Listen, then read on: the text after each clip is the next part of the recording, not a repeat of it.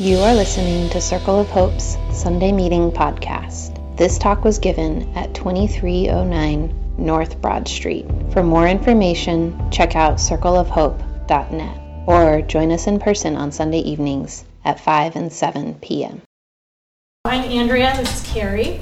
Carrie joins us from our Frankfurt Ave congregation, and she works at Prevention Point, which is an agency in Kensington that does a lot of the really on-the-ground harm reduction work directly with a lot of the folks in Kensington who are affected by the opioid epidemic.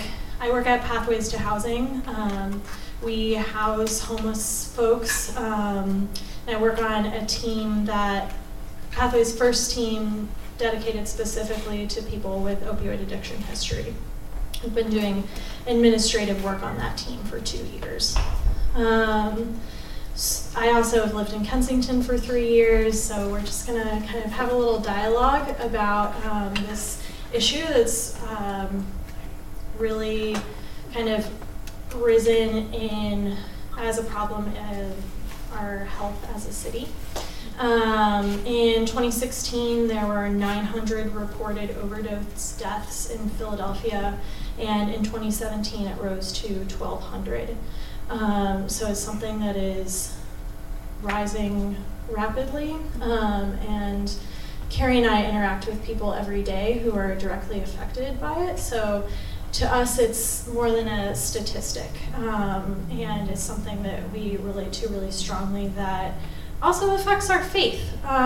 So I hope that we can give you guys a better understanding of that, and also how we might relate to God through issues like this, and maybe still have hope throughout it. So we're gonna get started.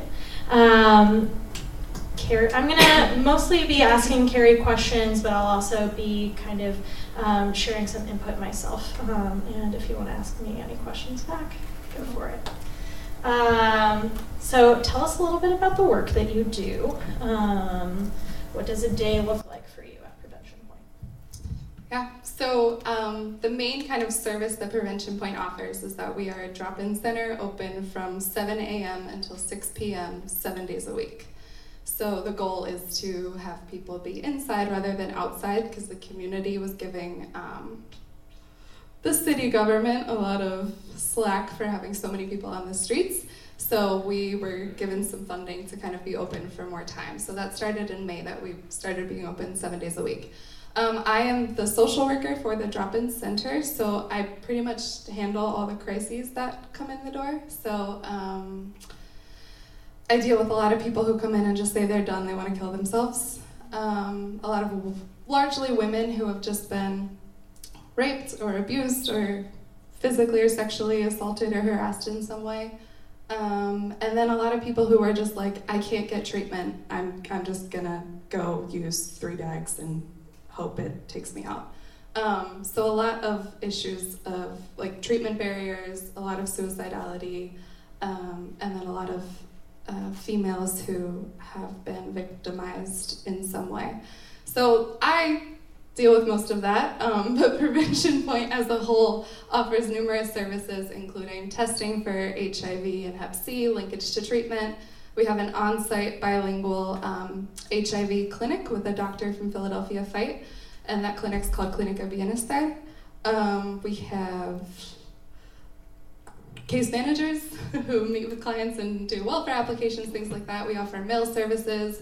We are known for our syringe exchange, so we will take their used needles and works and give them clean ones. So clean needles, clean cookers, clean tourniquets, clean cotton, saline water, everything that they would need to inject safely, as well as clean crack pipes. So all things that you could potentially transmit a disease on, we try and get clean ones out there. So among other things, those are like the most popular services. How did you get connected to the work there? I spent a day in Kensington at my old job when they were cleaning out the train tracks. And I spent a day like in it. and met a lot of people and heard a lot of stories and grew interested in the work and did some research to see who was doing the good work. And Prevention Point came up, and I applied on a whim and got the job. Yeah, we'll go in a little bit further into more specifics of harm reduction in your work, but we kind of wanted to give you guys an overview of some of the issues out there and just kind of basic, what does addiction look like, what does treatment look like. So how does someone start using opioids? I know there are so many different ways, but maybe tell us a couple of the different stories of how people get into that. Yeah, I have heard everything from, and often I hear I was in a car accident or I had back surgery and the doctor prescribed me this opiate and I grew addicted to it. And when the doctor would no longer fill or give me another prescription, I heard about heroin, and the withdrawal symptoms that I was experiencing were so terrible that I started injecting dope to self-medicate. So I hear that often, like more so than I thought I would prior to getting into the work. But then I also hear things like, my mom injected me for the first time, or my pimp injected me for the first time. So having it not necessarily be the choice of the person. There's a lot of like human trafficking that goes on. Kensington is like a hub for that. So a lot of the, largely again, women who are victims of human trafficking, it's 9 times out of 10 it wasn't their choice to start using, or it wasn't even something that they physically like did to themselves. I had one client who was sold to a pimp when she was 11, and the pimp immediately just started injecting her with heroin, and now she's 24 and in a full-fledged addiction. So I hear all of that.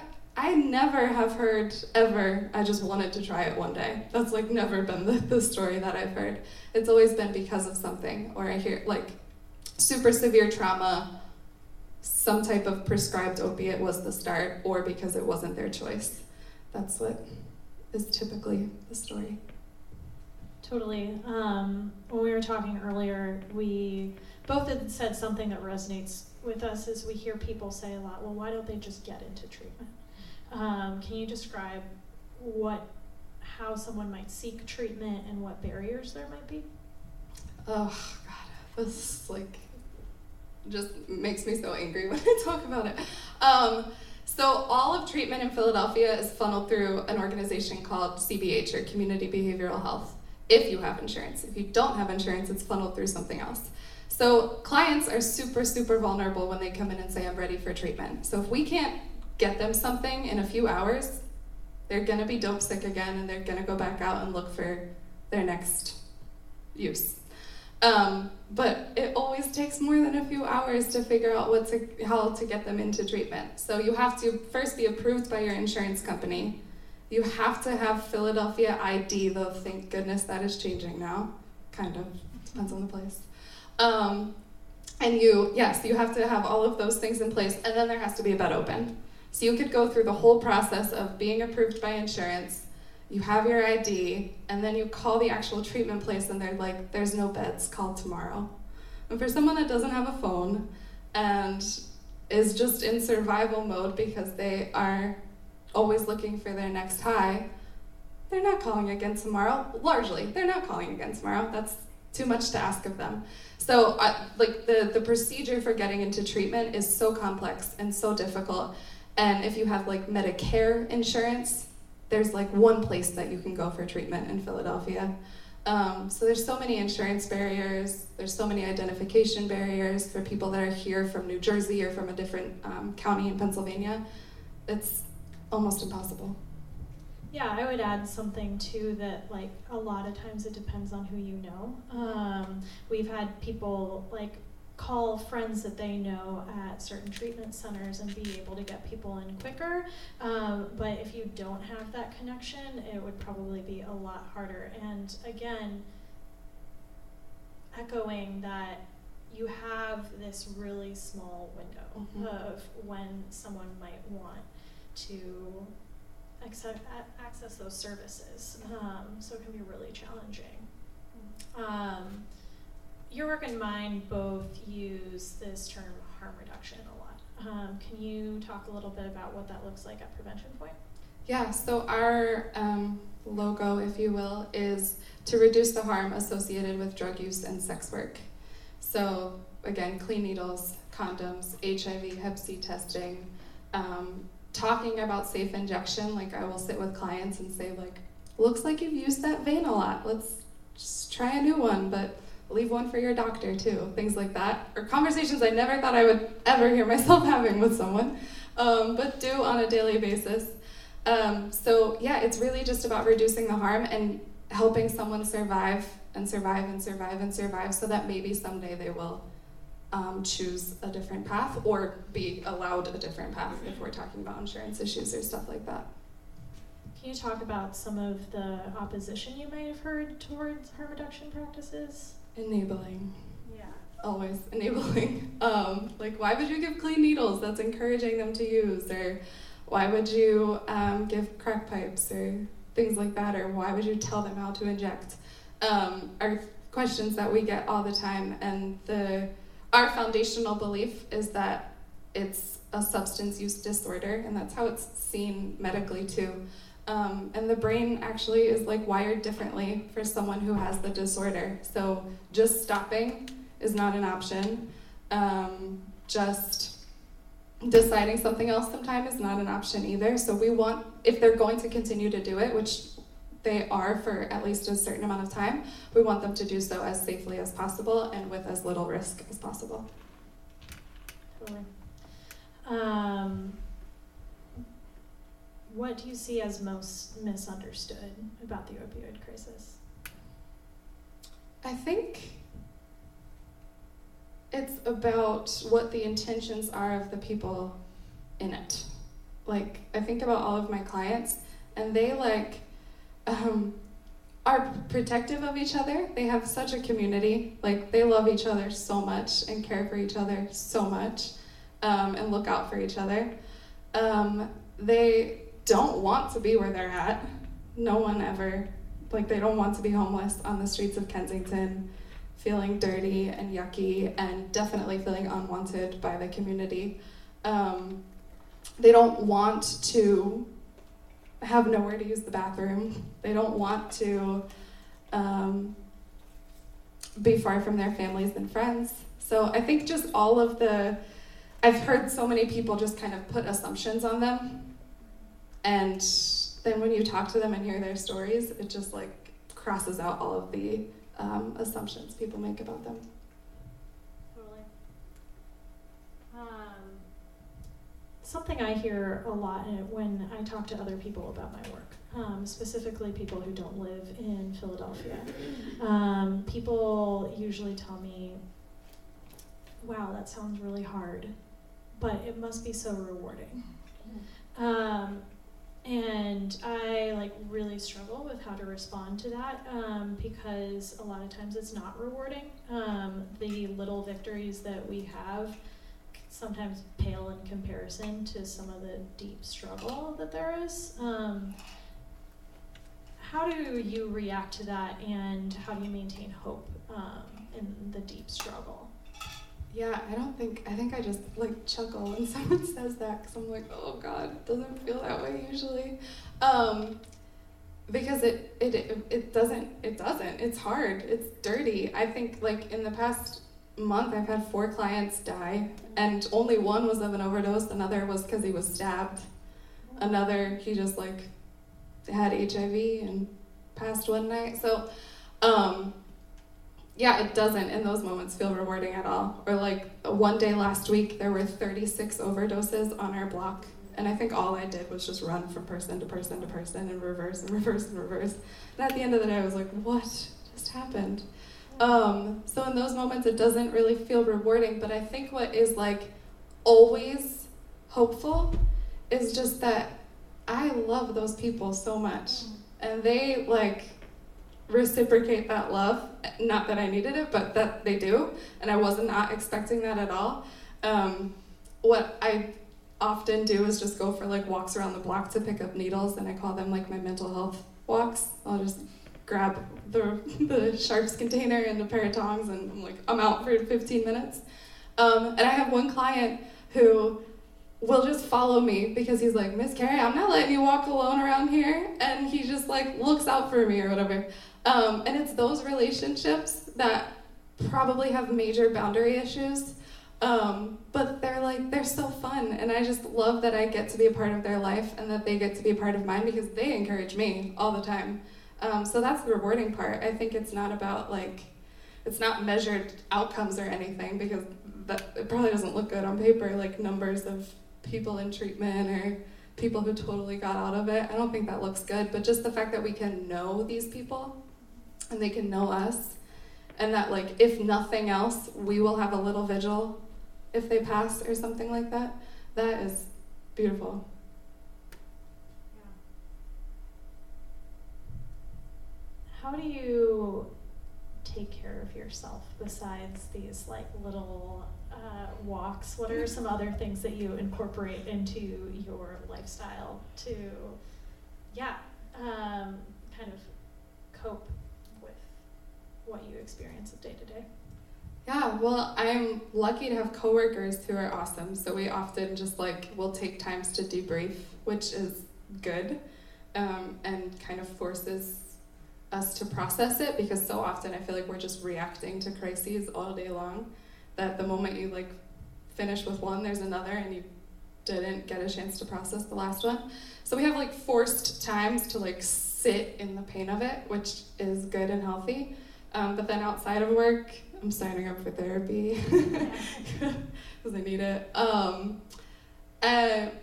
I mean, being a part of this community, things like that give me hope. And seeing people who care about the clients that I love so much also gives me hope. But self-care is hard.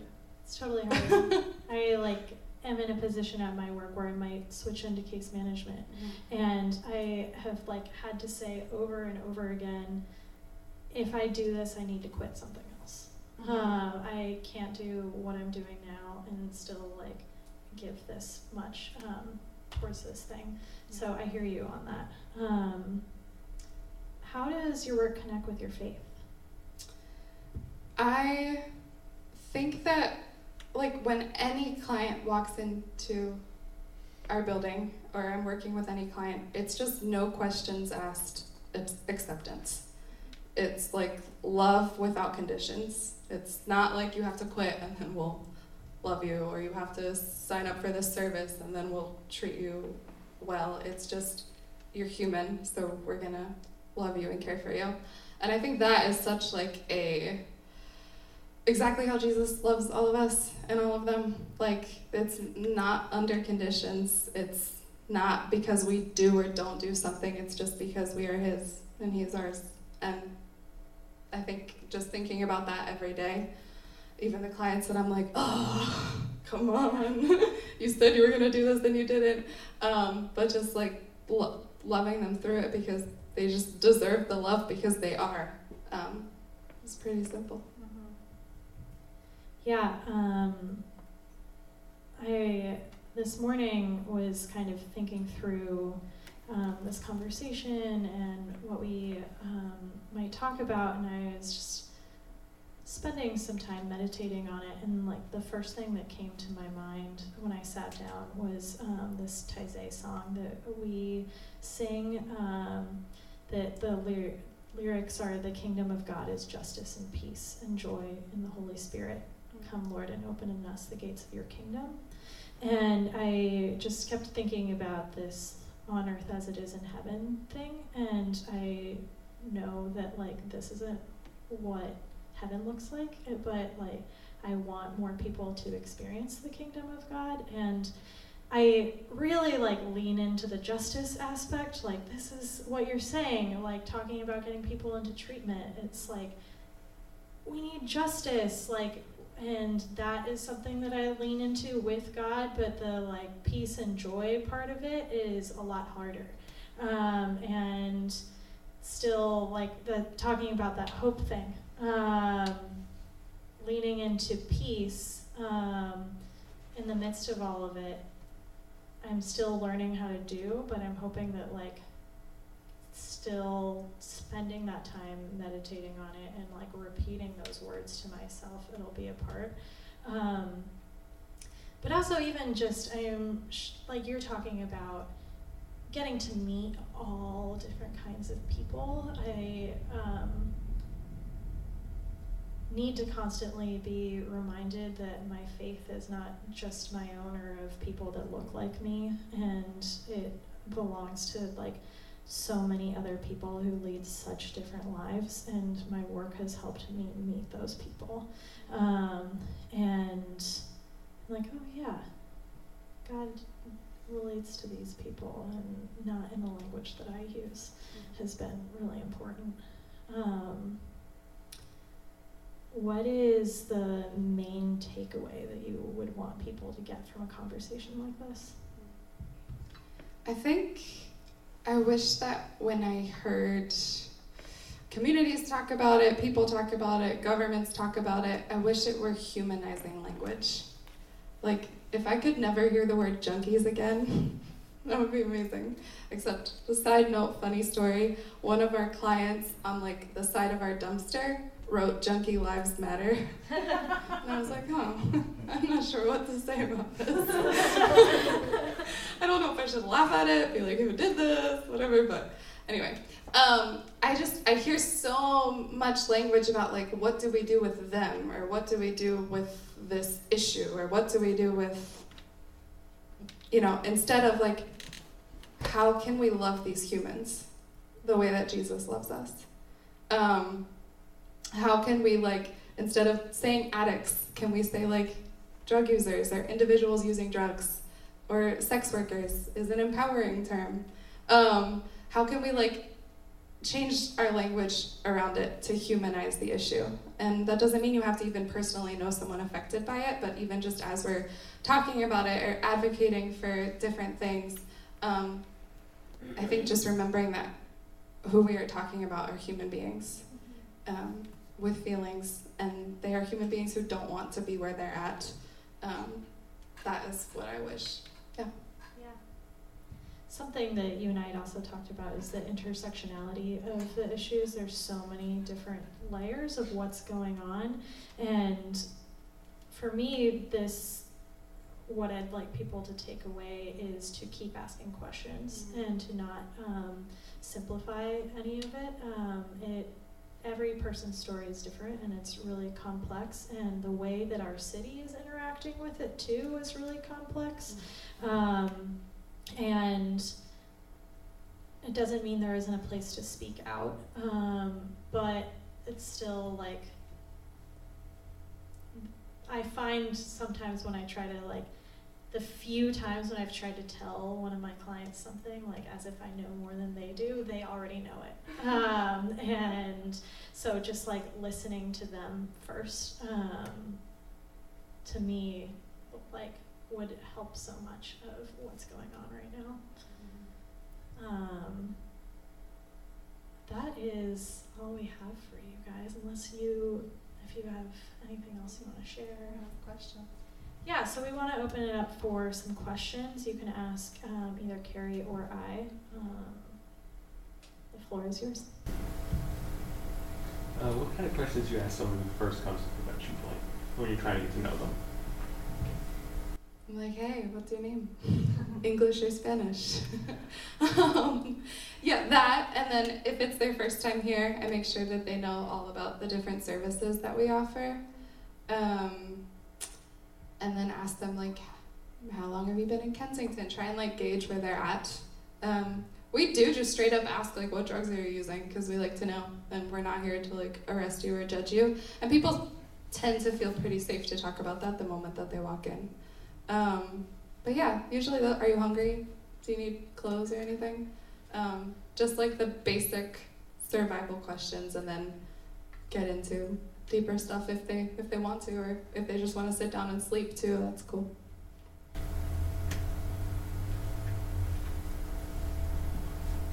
Good.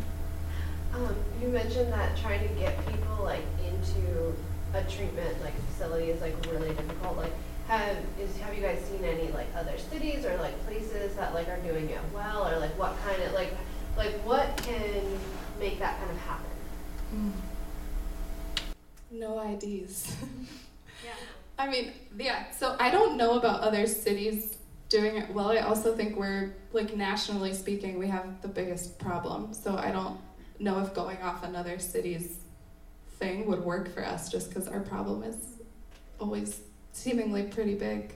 But I would say no ID. That's the big thing. Clients get robbed all the time. They have their ID for a day, and then the next day they don't. Yeah. I mean, it's IDs. Yeah, totally. I was looking up in just like the area, I think we're third in overdose rates, but this includes like other county-wide. Ours is just Philadelphia.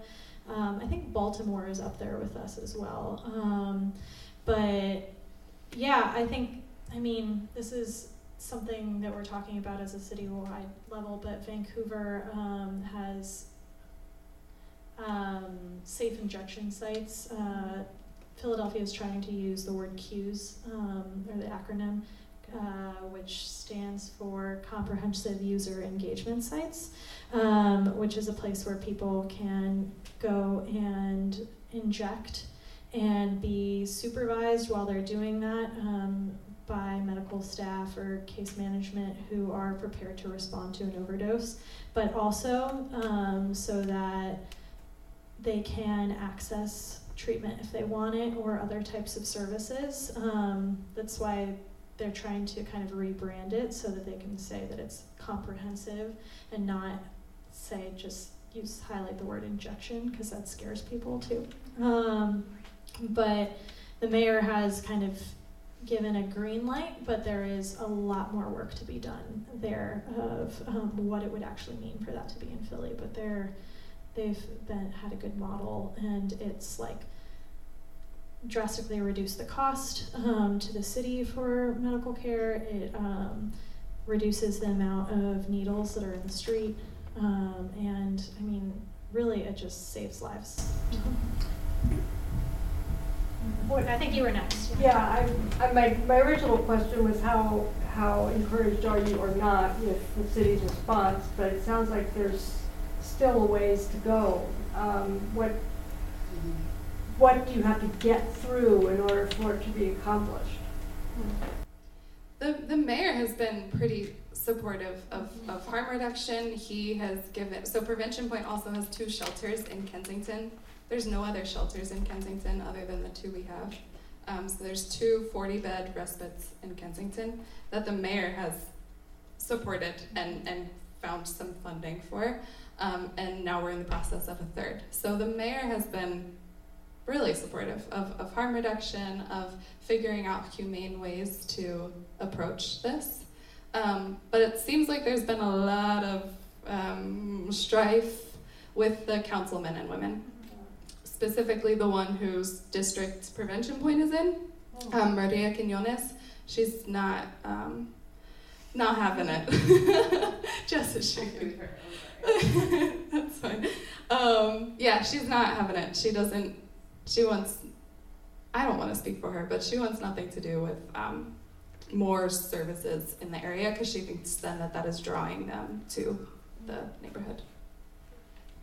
And a lot of neighbors around Kensington have been so like emotionally affected by what's going on, and it's something that just like within the last couple of years, it's been there for a while, but the last couple of years has really amped up, and it affects them so viscerally that I think, often what I hear at community meetings is just like, I just want it out. Just get it out of here. And if they see more services as Carrie is saying, welcoming more people. Yeah, I think that also with the support from the city, the mayor has been pretty supportive. Something we're experiencing right now, we're just approved to start another housing team for people with opioid addiction, but are being asked to do it like super quickly and with not a ton of funding, so it puts a lot of stress on the social service agency, but we're like trying to catch up as fast as possible. And then I think there's some question of whether it'll get whether federally people will step in and say that we shouldn't be using these types of harm reduction efforts. Yeah, the federal government, I mean, at this point, if a safe injection site or a comprehensive user engagement site opened in the States, the feds at this point in time are saying that they would come and just arrest everyone, including the people working there. So, I don't think that's really surprising necessarily, but there's disagreement among like the city, state, and then federal level governments. I think Charles was next. A couple questions that you may have heard. One is, how do you, especially with hearing about the stories of how people may have gotten heroin addicted in the first place, there's a little tension there just because I feel like if there are like harm reduction sites which kind of are allowing people to use it safely, I think what sometimes I hear and I know what people hear is like you're allowing them to use, and it's kind of like there's sort of that enabling aspect that I know is more complex than that, but it's like it's like, is there like a path to recovery, especially considering the information that it takes a long time and they have a very short window to kind of get treatment, and hopefully to the point where they don't use it anymore, but it's like a very difficult thing. So that's one question, like, is there a path to recovery that harm reduction sites like officially have? And I think number two that's on my mind is that I think kind of like when people are looking at the opioid epidemic, they're kind of seeing it as like we should be compassionate, but it's kind of taking people back to like the war on drugs, which was largely minority, and the response was like, I would say, a lot less compassionate, and they were kind of met with disdain and violence. So like, how do you like reconcile with that? Because I think unfortunately, the history of systemic racism has made it so that even this issue becomes like, kind of, what about us? Where was this compassion when we needed it for like the war on drugs? Like, how do you deal with that sort of history and like wrapping your brain around it? To the first question, a path to recovery. I mean, so to safely get off of using, it has to be under medical supervision. Otherwise, like, withdrawal could kill you if you try and do it without. And I've seen people try and do it before on their own, and it's almost like more painful to see than someone overdosing. It's bad. So in my opinion, a path to recovery it doesn't necessarily mean that the person has to use medically assisted treatment, but it does mean that they have to detox off of it under medical supervision. Okay. That is what we would encourage. I don't think I could ever legally or professionally say to someone, just try and stop, like, it'll be okay. Yeah, so it's not that easy. Yeah, so the path to recovery typically has to include something medically supervised too. Totally, and I would say that, like, beyond that first part of, like, this medical supervision that could be like detox, inpatient, or even just starting on medically assisted treatment, there are so many different ways to get into recovery. And celebrating any little moment of recovery is good too. Also knowing how people want to be celebrated. I had a participant who was just like encouraged so much that he got overwhelmed and started using again. And so, like, thinking of those types of things, but knowing that there are options of medically assisted treatment where people can use methadone, Suboxone, Vivitrol, these substances that will kind of help reduce the withdrawal effects and other, like, safer ways of being. The second question, so, Carrie, Carrie, you can talk about this as well, but in Philadelphia, it definitely, I was looking at the statistics this morning, and the rates are highest of white male users, but it's not that much lower. Next is Hispanic males, and then African American males.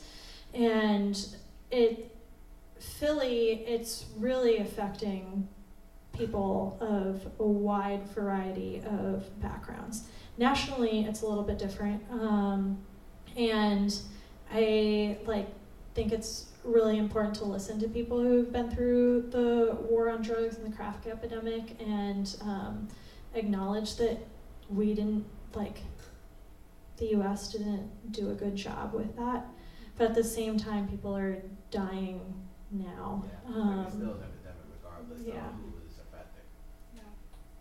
Yeah, and I think to that point, if another reason Philadelphia was trying to use the term comprehensive user engagement site is because it would be a place to inject, but also a place to snort, a place to smoke, a place to use in whatever capacity you use safely, taking into consideration that fact exactly. But we still see the war on drugs played out today too, unfortunately. I have so many young men of color smoking K2, which is synthetic marijuana, which sends them into psychotic episodes. You never know what's in it, all because they are on parole or probation for some other drug-affiliated thing years ago, and they have to have clean urines, so they're smoking this other stuff that is totally messing them up, but does not show up in a urine because no one knows what it is yet, so they don't know what to look for. So to that point, I wish I could say, oh, the war on drugs is over. It's not. It's still here, and I think we're harm reduction services, I know at least Prevention Point is aware of how much of a failure that was and is trying to combat it every day, and that's why our services are inclusive of all users. And if you walk into Prevention Point, it doesn't look largely white, I wouldn't say. So again, that's to her point of just on a Philadelphia level, it really is crossing all demographics of race, socioeconomic everything. So. Did you have something? Yeah, I was just curious, how is your funding? Be across the board, federal, state, local, or private donor, how are you guys, you find that pretty hard, or are you getting a lot of support, or? Yeah, for Prevention Point, we are about 80% city funding and then 20% private, donors, donations, stuff like that. The city has strongly supported what we do. We started as a illegal needle exchange in the 90s and then became legit. So the city gives us specific hours that we can hand out clean needles. Every person that is a part of our exchange has a card that says I am legally allowed to carry needles in the county of Philadelphia. So yeah, 80% city, 20% donors. A lot of our donation money goes straight to Narcan because the pharmaceutical companies now are raising the prices of Narcan all the time too, and we're giving it out and using it all the time. So if someone donates to Prevention Point, an individual or a family or a community, the money's probably going to buy more Narcan. So not much state or federal or nothing of that sort of, it's more just city, thing. yeah. Okay, interesting. For us, it's all of the above. It's city, federal, and private donor. Housing First is relatively new. So Housing First, what Pathways uses is we work mostly with people who've been on the streets a year or more, and put them first into apartments, and then do intensive case management with them so that they have something a place to call their own. And it's specifically for opioid addicted folks, people who are using drugs, it's really hard to even think about treatment if you don't have housing as well. So tangent, but we're some of the first people in the country doing Housing First with people who use opioids, and Housing First has had like incredible success and has lowered the amount of money that we're spending on stuff. And Carson visited us like a couple months ago, which was weird, but we like it kind of shows that HUD is interested in the model that we use. Doing the listening for us, Yeah. So I think like sometimes with funding, it comes down to like how can we save the most money, it's like cool that ours is saving money and works.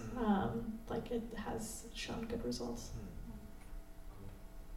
I have a question. Bethany. Thanks. I've been seeing a lot of bus stop ads for Narcan recently, and it seems like more and more people are knowing about like what Narcan is, what it does. Can you tell us more about that? How easy or difficult it is to get a hold of it, and how people are using it who aren't social workers or medical professionals? Yeah. I'm happy you've seen signs for Narcan, first of all. That's a good step. What'd you say? I saw one downtown yesterday. Yes. Whoa. Yes. Okay. So Narcan is a reversal drug. It blocks the receptors in the brain. So if someone is in the state of an overdose, you put the Narcan in one of their nostrils, push up, it's really easy, and then wait, and typically the person would come to.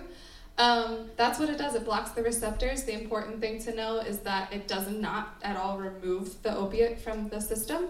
So 2-3 hours after the Narcan wears off, the person will probably feel high again, and there's a chance that they will fall back into an overdose again. So that's like bare bones Narcan, how it works type of thing. Where you can get it, state law, Pennsylvania state law is the prescription for Narcan. So if you have Medicare or Medicaid insurance, you can get Narcan at a pharmacy for free. Other insurance companies, it's not so great. If I had to use my own insurance, I think it'd be like $100 to get Narcan at a pharmacy. Blue Cross Independence just waived the copay like a couple months ago, so I think because I think that's what everyone Never has, mind then. or most people have. 75 when we bought ours. Yeah. Okay. I guess now it's free. Yeah. Awesome. Cool. I got a letter that said that. Awesome. So yeah. Try that. Yeah. It's like, That's what I have too. So with some insurance, you can get it for free, and we have like a pharmacy come to Prevention Point on Fridays during our exchange hours, so people, like, we make everyone that gets needles get Narcan too. And then we hand it out at Prevention Point to anyone too. If someone walks in and is like, I need Narcan, we will not turn them away. We will train you on how to use it, hand you the Narcan, and you can go, and it takes 15 minutes to be trained on it. So we hand it out to clients all the time, and largely our clients are saving each other's lives. I have had multiple clients assist me in reversing someone, so that's awesome too. But yeah, pharmacies or they do trainings downtown. The Department of Behavioral Health does trainings downtown. The outreach coordinator from Prevention Point goes and does trainings. So you can sign up for an Narcan training. You can walk into Prevention Point. You can go to a pharmacy. It's really easy. You don't have to like be necessarily medically trained on it. Someone just has to tell you how to do it, and it's simple. you could talk to either of us, and Yes. we can tell you how to do it. Just after that point, if you do give someone Narcan, you're going to throw them into withdrawal very quickly, and they're likely going to want to throw up. So you want to make sure that they're not lying on their back where they'll aspirate their own vomit. And they probably hate you when they get up, which Yep. usually They happens. might- They're like, why? They might swing at you. That has happened. So this is a follow-up to that. What are some needs that you have right now that people could give to or support? Yeah. Carry Narcan, I think, is the first one, especially like in your neighborhoods. Make sure people have it, know what the signs of an overdose are. But also, like, it's always changing too. Now they're like lacing K2 with fentanyl, so we've seen these like weird K2 fentanyl overdoses, and I don't know what to do with that. There were 3 men found dead in West Philadelphia because they bought crack. They thought it was crack. It was laced with fentanyl. So overdose signs are now changing just because the drugs are changing and we don't necessarily know how to keep up with it. But that would be like first and foremost is carry Narcan and know how to use it and just have it on you all the time. And then secondly, I mean, we take donations all the time, like food and toiletries and undergarments. Clothes too, but undergarments seemingly are like the big things that clients ask for, and they just feel cleaner when they have like new underclothes on. But we take food all the time too because we're open 11 hours a day, so we're just trying to find anything to hand out to people who are hungry. Yeah, and other ways to get involved that I would add, Circle of Hope are trying to start a compassion team surrounding these issues. There's a meeting next Friday at 6:30 at 2007 Frankfurt Ave. If you're interested in that. Prevention Point takes volunteers, right? Yes. Yeah, you could volunteer there. You can volunteer with Project Safe. Does a lot of needle-related work. And they have a new drop-in center on Monmouth Street. Oh, just like down the street from Prevention Point. Project Safe has a drop-in center. They let women shower and stuff like that. So I know they would always take donations. And the New Day Drop-in Center, also on Kensington Avenue, will take donations of food, clothing. They do volunteers too. So yeah. And on like a citywide level, keep your ears open for different like community listening sessions. If you feel like we should have a comprehensive user engagement site, there are many places where you could go and show your support for that. And just more people like showing up and saying that this matters to them goes a long way.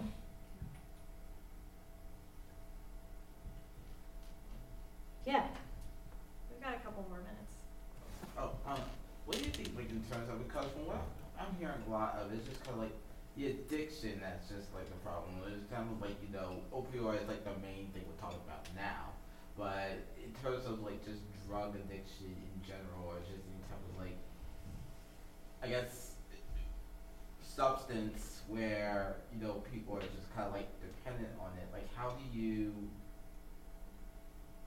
I guess, address that sort of like dependence if you are, or do you have professionals that could address the, problem of, okay, maybe they're dependent, let's like, and probably ask some of this before, like, well, safely, so just because I feel like, drug addiction, I think just itself is kind of growing more rampant now. Like, just hearing, like, I didn't even know that 3 people died from West Philly just from, like, the fentanyl addiction. So, it's like, it sometimes would seem like as soon as one out of another kind of drug just kind of runs rampant. So, just like, how do you deal with the fact that there's just, like, multiple layers of addiction?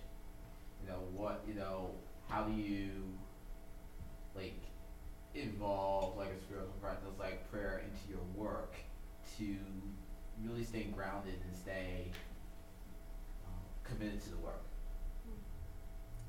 Yeah, so one thing I think that you're getting at a little bit, one thing we always wrestle with when someone is starting treatment is treating the mental health side. It's like, should we treat the mental health first and then the drug dependence, or should we treat the drug dependence and then the mental health? And the mental health a lot of the times stems from this like really serious trauma, like Carrie was talking about, people, and it's going to be different for every person. And sometimes you try one way and it doesn't work, and you got to try a different way. And I usually find that therapy comes a little bit farther down the line, like counseling services. People have to get like their really immediate need met of like their health being okay before they can start to think about their emotional health a little bit more. And sometimes it starts with also taking some behavioral medication as well.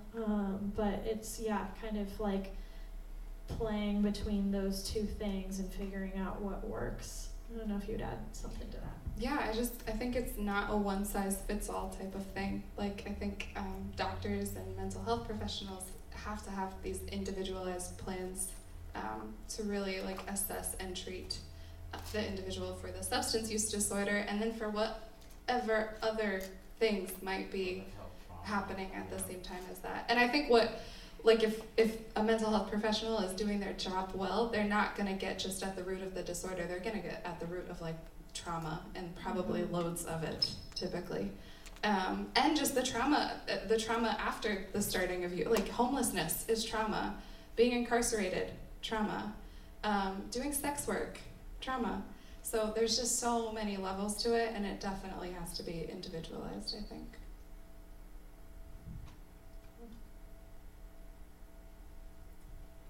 Maybe one more. Wes. This might be like too peripheral, but I was trying to think through like you're saying, like other drugs that like people like buy not knowing that there's like fentanyl and stuff in it. Like, why does that, or like, that's just a confusing thing. Like, especially if, how does that play into, so like, why does that happen? Yeah. The dealers like to experiment. The day that I was saying last week that I was just like running from one to one to one, the whole time I was running past the dealers who were just like watching it all happen. But I think also we have to look into, and as people that like love Jesus, we have to look into like the dealers, and those like 15 and 16-year-old guys standing on the streets also have loads of trauma probably, and also like have not had ideal life experiences, and oftentimes are also using. So there's like so much that goes into that, but it's funny you say that. I told one of my clients, I was like, get your weed from West Philly. Don't get it anywhere near Kensington. It's probably going to be laced with something. It's not going to be what you think it's going to be. Yeah, and fentanyl it's a synthetic opioid. It is a lot more powerful and a lot easier to make, and cheaper. So like, it's pretty economical on the side of the dealers, and which is why it's getting laced in with a lot of stuff. Fentanyl is also like about 1,000 times more potent than heroin, so it will cause people to overdose. Even if they're used to using so many bags of heroin, if they use the same amount of fentanyl, they're almost certainly going to overdose. And there's very something dangerous. beyond fentanyl too. Carfentanil. Which have we seen any in Philly? We've seen Yes, one. there was like one weekend where there was some, and that is what they actually used to like tranquilize elephants, ginormous animals. So if a human uses it, you could imagine. So 2 grains of sand of carfentanil, which is absorbable through the skin, can put you into overdose. Wow. So if you're giving Narcan to somebody and you see powder on them or anything, don't touch it. If you have gloves, put them on. Yeah. So they probably carry some gloves will be helpful to carry Narcan, right? Just Yeah. Carry gloves, a breathing mask, and Narcan. Yeah. Those are the 3. Always with me. Anything else? Thanks for the dialogue. I'm gonna lead us in a prayer, and Andrew's gonna lead us in a song. Just use this time to kind of think about what we've been talking about, and maybe say some words to God about it. I know He wants to hear what you have to say.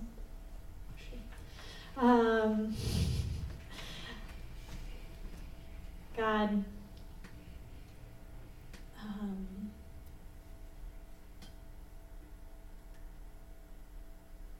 we want to hear the voices of people affected by this, and it's hard to even think of the words to know what to say, but heal us in all the different vast ways that healing is necessary. May your light be found in our city. Thanks for listening to Circle of Hope's Sunday Meeting Podcast. If you want to talk about it or get connected to a cell, you can find one under our Connect drop-down at circleofhope.net.